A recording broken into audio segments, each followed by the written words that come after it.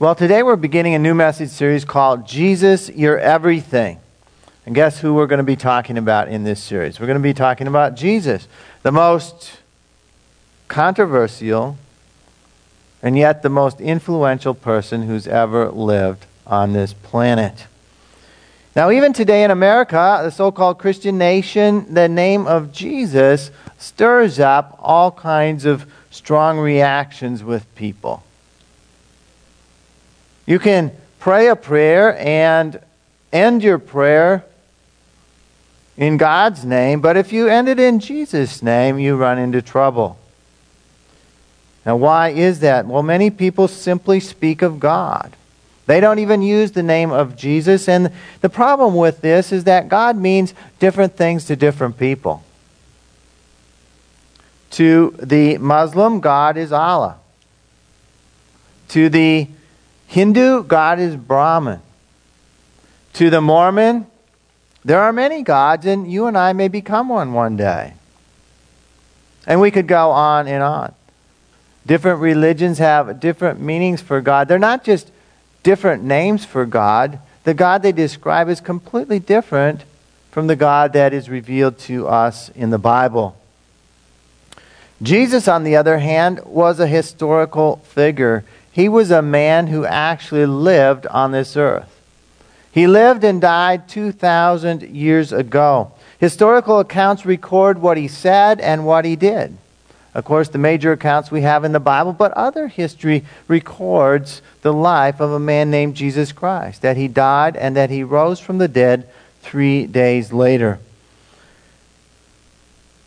And so when we speak of Jesus, we can't just make things up, because, as people can with God, because Jesus lived. And there is a historical account that must be taken into accordance. Jesus said in John 5:39 and 40, and you can follow along with me in a white page in the middle of your bulletin. You might want to pull that out if you haven't already. It has the scriptures written out here and the outline of the message to help you follow along with me.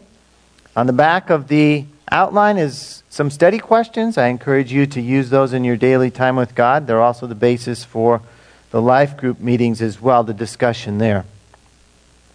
John 5:39 and 40 says, "You diligently study the scriptures," Jesus is speaking here, "because you think that by them you possess eternal life. These are the scriptures that testify about me, and yet you refuse to come to me to have life." And so Jesus is saying here that the scriptures themselves do not give us eternal life. The scriptures themselves point us to the one who gives us eternal life, and that is Jesus Christ. The scriptures tell us all about him, and they point us in the right direction, and yet he is the one that gives life. Now let's think for a minute about who Jesus is to a believer who has received him and has eternal life. Jesus is to be a believer's everything. Not just a little corner of their life, not just part of their life on Sunday morning, not just a thought every day or two, but he is to be everything to the believer. A believer loves Jesus more than anything else or anyone else in life. A believer obeys everything that Jesus tells them to do. They go, well, I think I'll do this, but no, this one I'm not going to do. No, a believer obeys everything that Jesus tells them to do. A believer talks to God all day long. They pray consistently. They pray continuously. A believer trusts Jesus with their whole life and their future because they know he holds it in his hand. A believer diligently studies God's word because he wants to know what God wants him to do. He wants to know what Jesus wants him to do. And so he takes time every day to study God's word. A believer tells other people about Jesus because Jesus is the best thing they've ever found, and they want everybody to know about him. They're not ashamed, they're not afraid, they're not shy, because Jesus is their everything. The list could go on and on. Jesus is to be a believer's everything. And so this series that I've entitled Jesus, You're Everything is going to be based on the book of Colossians. The Apostle Paul wrote a letter to the church at Colossae, which is in Asia Minor, and he wrote the letter to combat false teachings about, guess who? Jesus. People were teaching things that were not true. And so he wrote this letter to set things straight. The key phrase in Colossians is found in Colossians 3:11. It says, Christ is all and in all. And the whole letter is about who Jesus really is and how we can grow in our relationship to Him.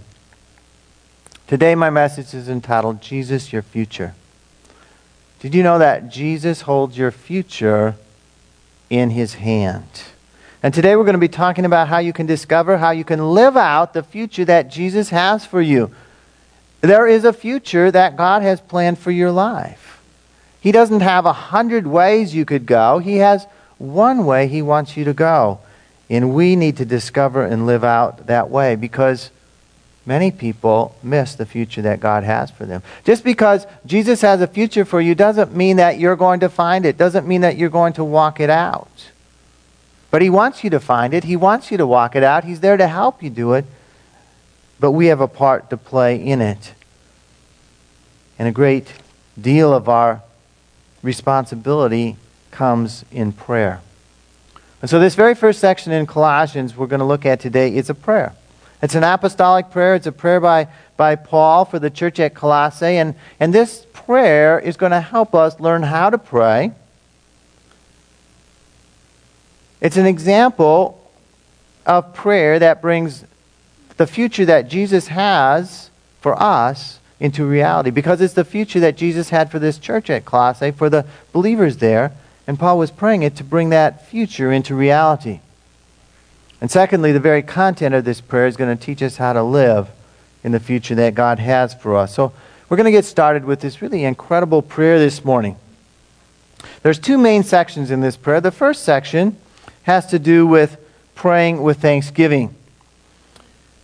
The prayer begins in verse 3 of Colossians chapter 1. It says, We always thank God, the Father of our Lord Jesus Christ, when we pray for you. You might want to underline that, always thank God. It's instructive that in this very first section of this prayer, it begins with thanksgiving.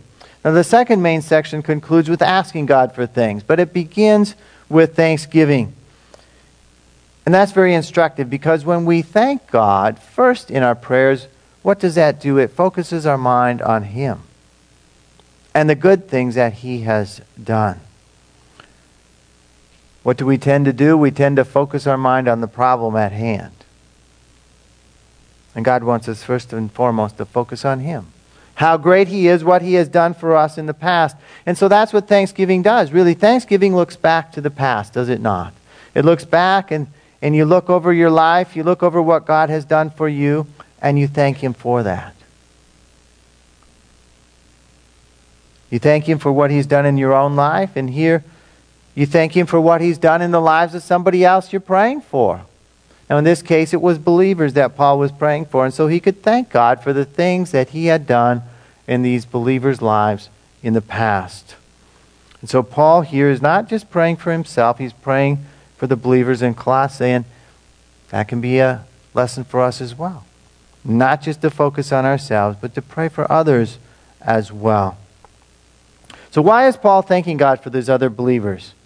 He's thanking them because they are living with faith and love.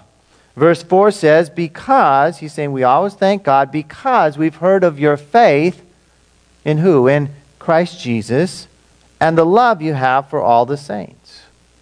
And so the first reason Paul is thanking God for these believers is because they have faith in Jesus Christ. Now that's kind of obvious, isn't it? But it's true. If you're a believer, you have faith in Jesus Christ. You have faith in Jesus Christ, you're a believer.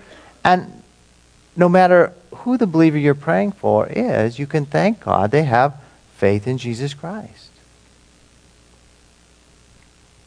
Now these believers are not those who hid their faith. Their faith was visible.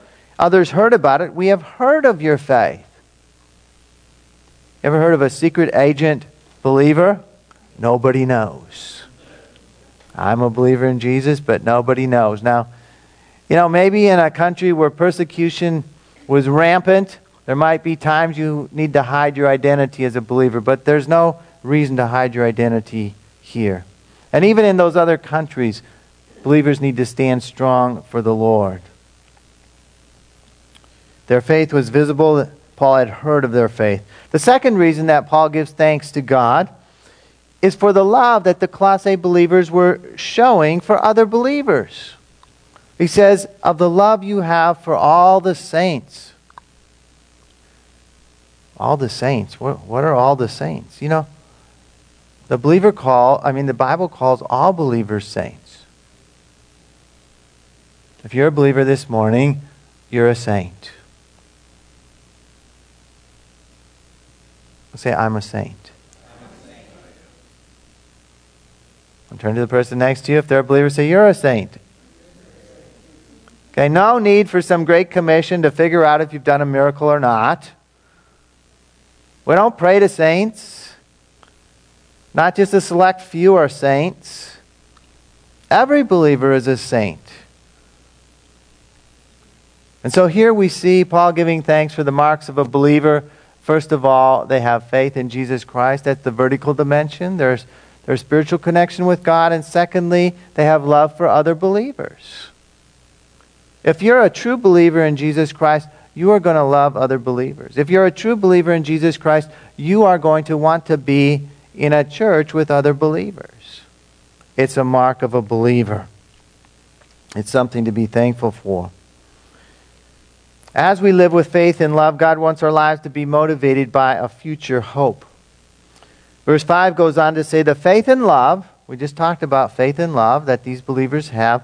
It says that spring from the hope that is stored up for you in heaven, and that you've already heard about in the word of truth, the gospel that has come to you. And so the faith in love, faith in Jesus Christ, love for other believers are motivated by our hope that one day each believer, that includes you and I, if you're a believer this morning, are going to live forever with Jesus in heaven. That's a wonderful hope. It's not just a hope I hope that happens, but it's a sure hope.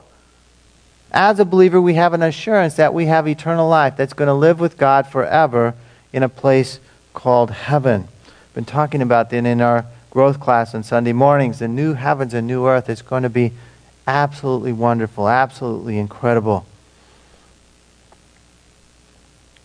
Now, where does that hope come from? Perhaps you're struggling this morning and certain aspects of your life may seem kind of hopeless. You know, sometimes we try to go a certain direction in life and it just isn't working out and we begin to lose hope. Where can we get hope? It says that hope is stored up for you in heaven, and where have we heard about it? In the word of truth, in God's word, in the Bible. The Bible is given to us to encourage our hearts. The Bible is given to us by God to give us hope. It's the gospel or the good news. And when we read that good news, when our hearts are open to receive it, it plants a seed in our hearts. And as we continue to believe in the truth of God's word, that seed begins to spring up. That seed of hope, it springs up in our faith in Jesus Christ grows, and our love for other believers grow as well.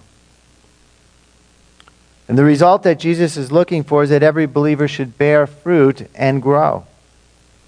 Verse 6, he says, all over the world this gospel is bearing fruit and growing, just as it has been doing among you since the day you heard it and understood God's grace in all its truth. And so today we can give thanks that the gospel is growing all over the world.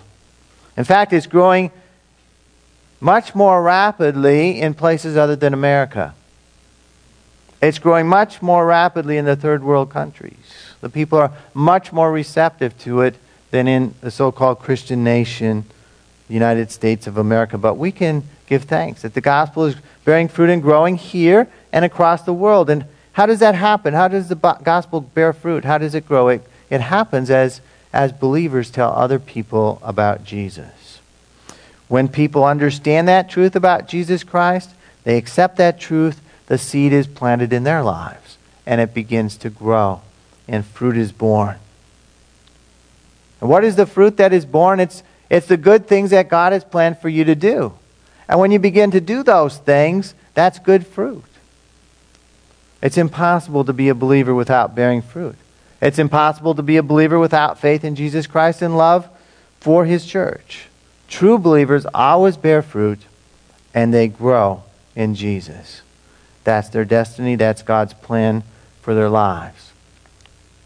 Now let's look a little more closely at what we can learn from this prayer that's going to help us in our own prayer lives.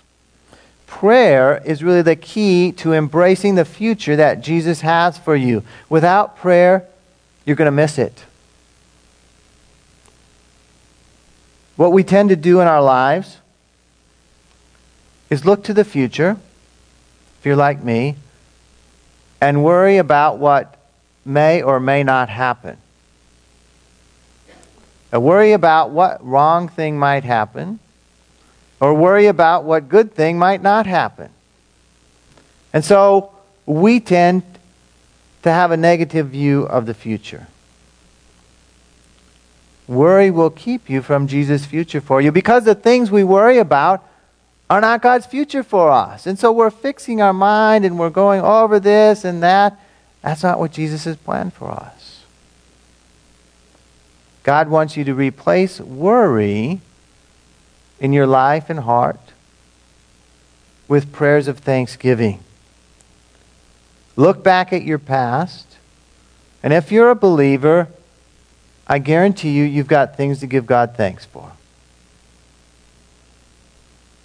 Begin to thank Him for what He's done in your life. I mean, you could spend all day thanking Him for saving you. I mean, that's the most important thing that's happened to you in life and in eternity, that God has reached out. The gospel has come to you, and He's opened your heart to accept it. Give Him thanks for that. Give God thanks for what He's doing in the lives of other believers that you know. Might be other believers in your family, other believers in the church, other believers, relatives that you know.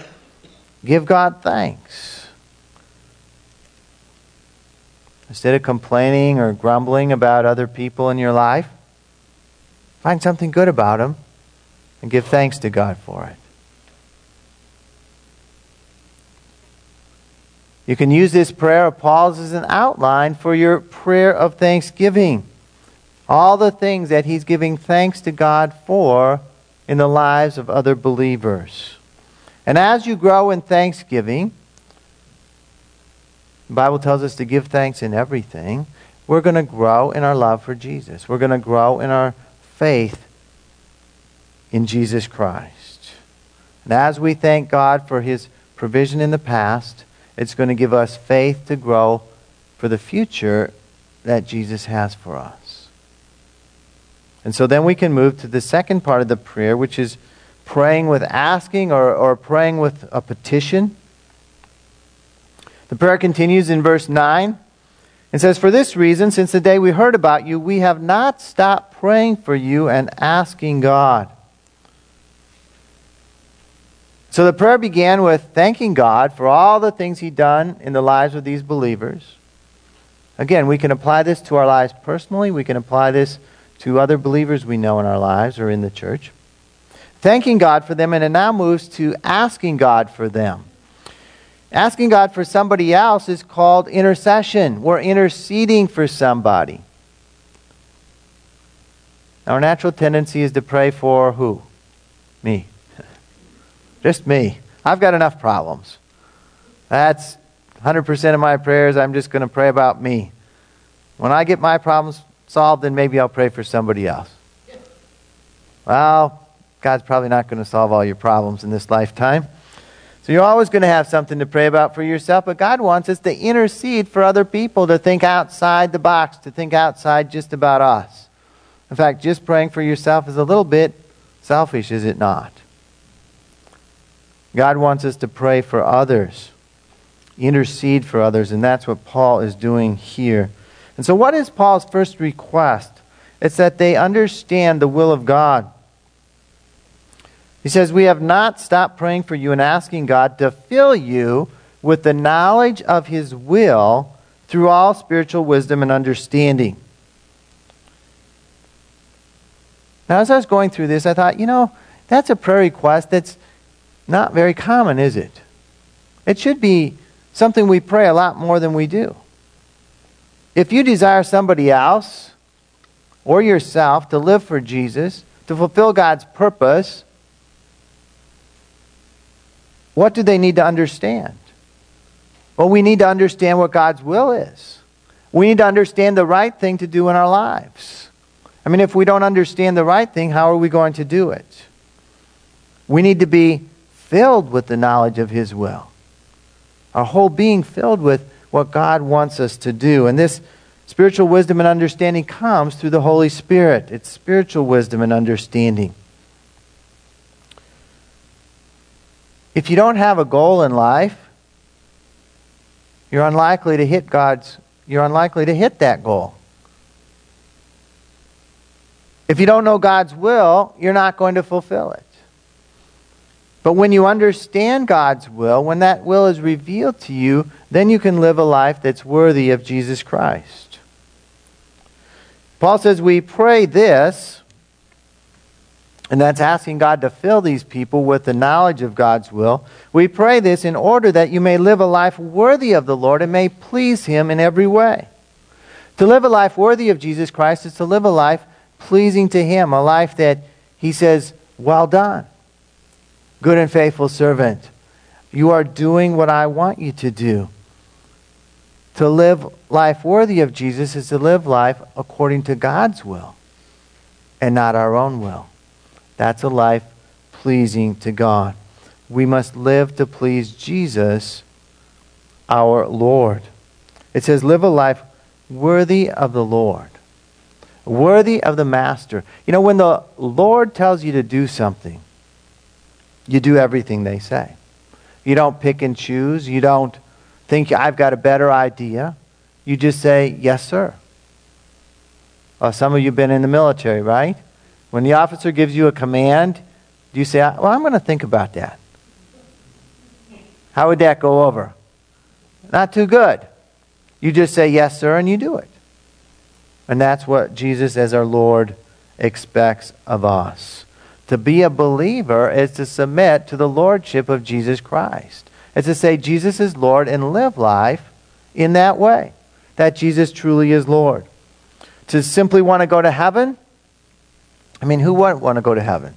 To simply want to go to heaven doesn't make you a believer.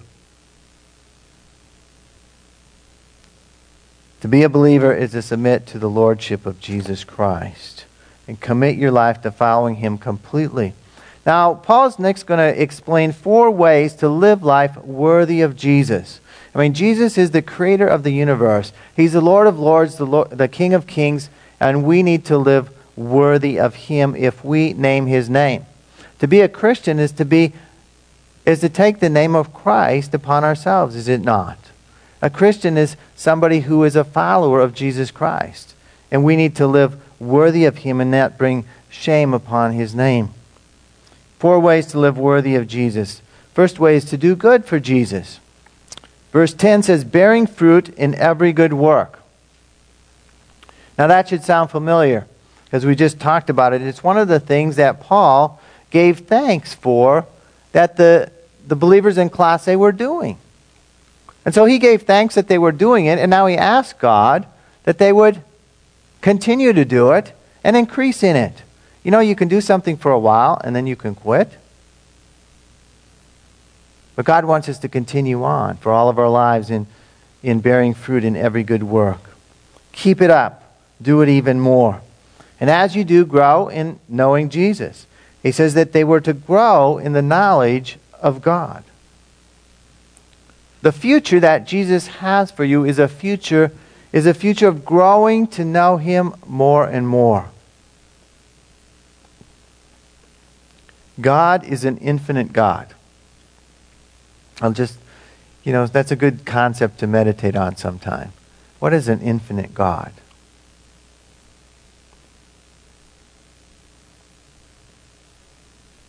You know, our universe is not even infinite.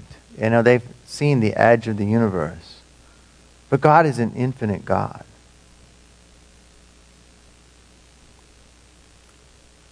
Sometimes people assume they know everything about God.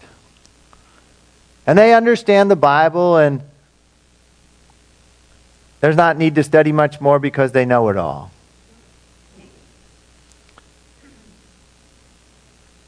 They don't really know it all, do they? We've just begun to scratch the surface of an infinite God. And so understanding the Bible, God always has more to reveal to us. There's always more to learn about God no matter where you are on your spiritual journey. You might just be beginning. There's a lot to learn. You might have been walking with God your whole life. There's still much more to learn. And so a believer is somebody who is constantly growing in the knowledge of God. Life with Jesus is never meant to be boring. If you're bored in life, you're not following Jesus. Because life with Jesus is exciting. You've missed a turn somewhere in life if you're bored with life.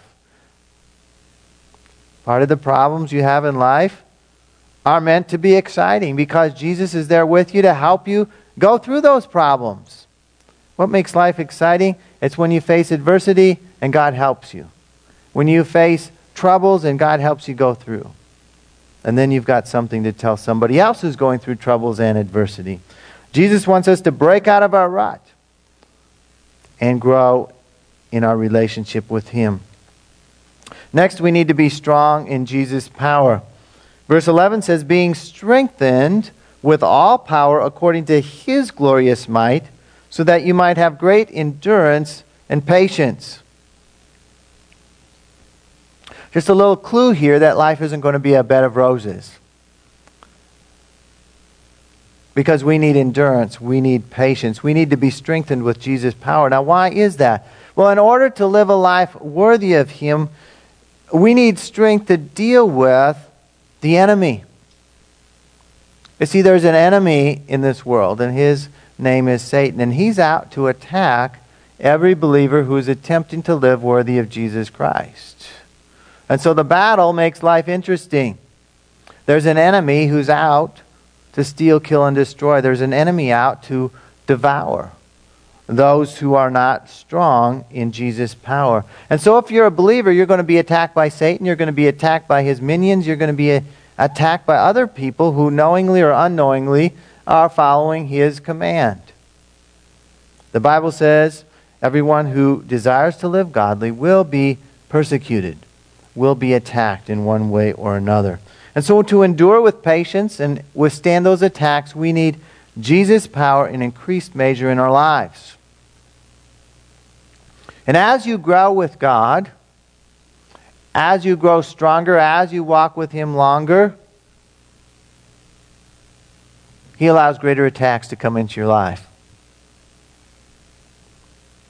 They don't get less, they get more. Because you're stronger and your faith has grown and you're able to accomplish greater things for God, but you're going to have to deal with stronger attacks.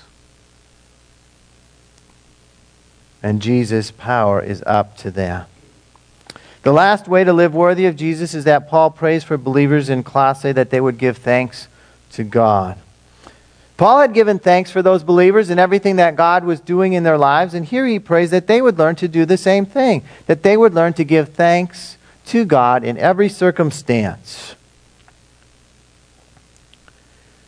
They should give thanks to God for their kingdom future. Verse 12 says, and joyfully giving thanks to the Father who has qualified you to share in the inheritance of the saints in the kingdom of light. Joyfully giving thanks.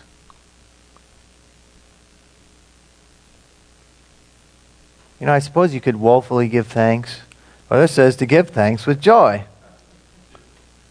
But be happy about it. Oh God, I thank you. No, so be happy about what you're giving thanks for. Joyfully giving thanks to the Father who has qualified you. As a believer, you're qualified. You have an inheritance, an eternal inheritance in store for you in God's kingdom of light. It's saved up for you in heaven. The Bible says that nothing can touch it. No matter what comes against you in this life, that inheritance is secure. And that's there for you forever and ever. And we get to share some of that inheritance even now here on this earth. Not all of it. Some people get confused, but some of it here on this earth. We can appropriate some of it. And for that inheritance and future, we give thanks to God today. If you're feeling down, if you're feeling discouraged, begin to give thanks. If you're feeling low, begin to give thanks. Easier said than done, but that's what God's Word tells us to do. We give thanks for our future that God has for us up in the future. That's looking to the future that Jesus has for us, both in this life and for eternity. And we give thanks for what God has done in the past, for being rescued by Jesus. If you're a believer, then this is true of you. In verse 13 and 14, it says, "For he," speaking of Jesus, "has rescued us," or speaking of God, "has rescued us from the dominion of darkness and brought us into the kingdom of the Son he loves, in whom we have redemption, the forgiveness of sins." And so these final two verses in this prayer bring us to the one who holds our past and future in his hand. It brings us to Jesus Christ. He has rescued us from the dominion of darkness, the kingdom of darkness. That's the kingdom that every unbeliever lives in.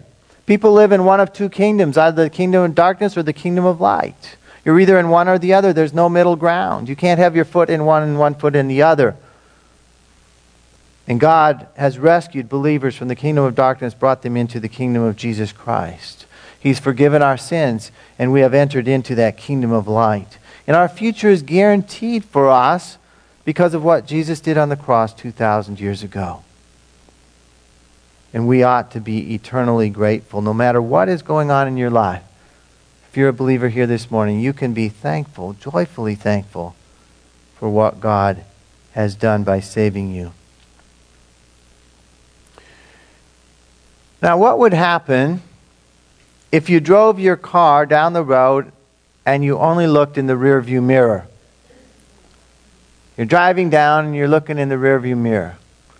60 miles down the freeway looking in the rearview mirror. I think you'd quickly get in trouble. The car is moving forward and you're looking backwards. There's a problem with that. You're headed for disaster. And the same thing is true in our lives spiritually. Too many people live in the past. Some people live with regrets about things done wrong, or regrets about good things left undone. They live in the past. They can't get over it. Yes, we've all made mistakes. We've all sinned. But God doesn't want us to live in the past. He doesn't want us to go through life looking in the rearview mirror. Other people focus on the glory days of yesteryear. Nothing in the present, nothing in the future is going to compare to the time I was in high school and hit that home run. Oh man, that wasn't me, but no home runs here. But, people look to the past, the glory days. I mean, some people, their whole life is about high school. I don't get it. I can't even remember high school. But other people, they focus on some great thing in the past. They're always living in the past. Nothing compares to the past. But God wants us to give thanks for the blessings He's brought us in the past, but He wants our main focus to be on the future. It doesn't matter if you're 9, if you're just picking these ages at random, 39 or 99. God wants you to focus on the future. No matter what your age, God has a wonderful future for you that ultimately leads to heaven. And if you're 99, heaven is a lot closer, most likely. We don't know for sure. But most likely it's a lot closer than if you're 9. But we don't know for sure. But it's in the future for every believer. And that future that God has planned for you is not just about you. It's about all those that God has planned for you to influence in this life. It's not just about me and Jesus. That's wonderful. But there's other people here too. And God has put you in this life to influence others for Him. Some people say, I don't know, I can't do anything for Jesus. I'm not talented here. I can't do this, and I'm kind of shy. And people have all kinds of excuses. Let me just say, if you're alive and you can whisper a prayer, you can have influence for Jesus. And you can probably do a whole lot more than that. You can whisper something to somebody else. you can do something for Jesus. Don't just pray for yourself, pray for others. Pray for those who are far from Jesus.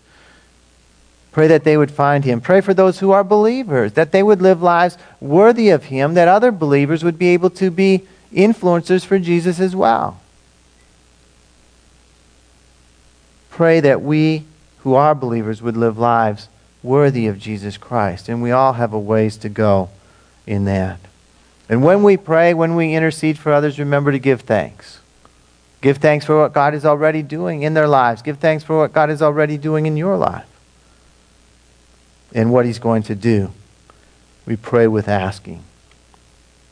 So prayers of thanksgiving, prayers of asking. God wants Jesus to be your everything, so that you can say, Jesus is my all in all. Jesus is my everything. He created you to live that way. He wants your life and your prayers to be filled with thanksgiving to Jesus, not just requests for yourself. God wants your life and prayers to be filled with hope, because Jesus has a good future for you.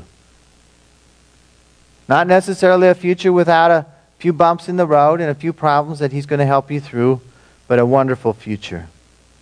And He wants you to influence others with the joy and hope that you have as well. And that begins with prayer. Asking God to touch other people's lives. Asking God to help other people understand and follow His will. Jesus paved the way for a wonderful future for every person who believes in Him. And He did that by dying on the cross 2,000 years ago. When He died on that cross, He took everyone's sins upon Himself, and He paid the price, so that the curse of sin was lifted from our lives when we believe in Him. So that this wonderful future with Him in eternity in heaven could be opened up for us, because we were all headed towards a horrible eternity. We were all headed towards a incredibly awful eternity in a place called hell. And so this morning, if you struggle with being thankful for your future, if you're not sure of the future that God has for you, if you're not sure you have a relationship with Him, you might know about Him, you might have heard about Him, but boy, you don't really feel connected with God. We're going to pray a prayer here, and I encourage you to either commit your life for the first time or recommit your life to Him. There's times in every person's life when we need to recommit our lives to Him, when we've kind of drifted away. We need to recommit our lives to Jesus Christ. So let's bow our heads right now. We're going to pray. And I encourage you to pray along with me in your own heart and mind as God directs you. To have this future with Jesus Christ, you need to be a believer. And to do that, you need to admit that you've sinned. Believe that Jesus died, that your sins might be forgiven. Ask Him to forgive you. Commit your life to following Him as your Lord and Savior. So let's pray. Father, this morning we thank You for Your word. We thank You for this incredible prayer that the Apostle Paul prayed, that gives us insight into Your will for our lives. This morning, we admit that we've sinned. We've done wrong things. We haven't been doing the good works that You planned for us to do. We've been simply pleasing ourselves. Please forgive me. I believe that Jesus died on the cross 2,000 years ago, took my sins upon Himself, paid the price, took the punishment for those sins, that I might be forgiven. Please forgive me for the sins I've done. I repent. I turn away from them. I put my faith in Jesus Christ. I commit my life to following Him all my days. In Jesus' name. And for those today who are believers, let's pray that God would make His word real in our lives. Father, our hearts today are filled with thanksgiving for what You've done. We thank You, God, for the faith that You've brought into our lives through the gospel of Jesus Christ. We thank You for the faith of every believer that's here this morning. We thank You for their love for one another. And we thank you for the growth in our lives that we've seen in the past. We thank you for the good works that you've enabled us to do. And today we look forward to a wonderful future on this life and with Jesus in heaven forever. And yet we know, God, that there's still work to be done. There's still people that don't know about Jesus. We pray that you'd help us to live a life worthy of you. We pray that we would please you in everything that we do. Help us to grow in our faith towards you. Help our faith to increase. And help our love for one another to grow as well. May we be strong, God, in a world that is drifting away from you. May we fight against the ebb and flow of society around us. May we stand strong. Give us the strength, God, to pray for and to tell others about Jesus Christ who are headed to an awful eternity. May we never be ashamed of our love for Jesus, God. May we always hold our heads high and be a faithful witness for you. God, bless this church, God, by helping us to lead more people to Jesus Christ, to lead more people from darkness to light. In Jesus' name we pray. Amen.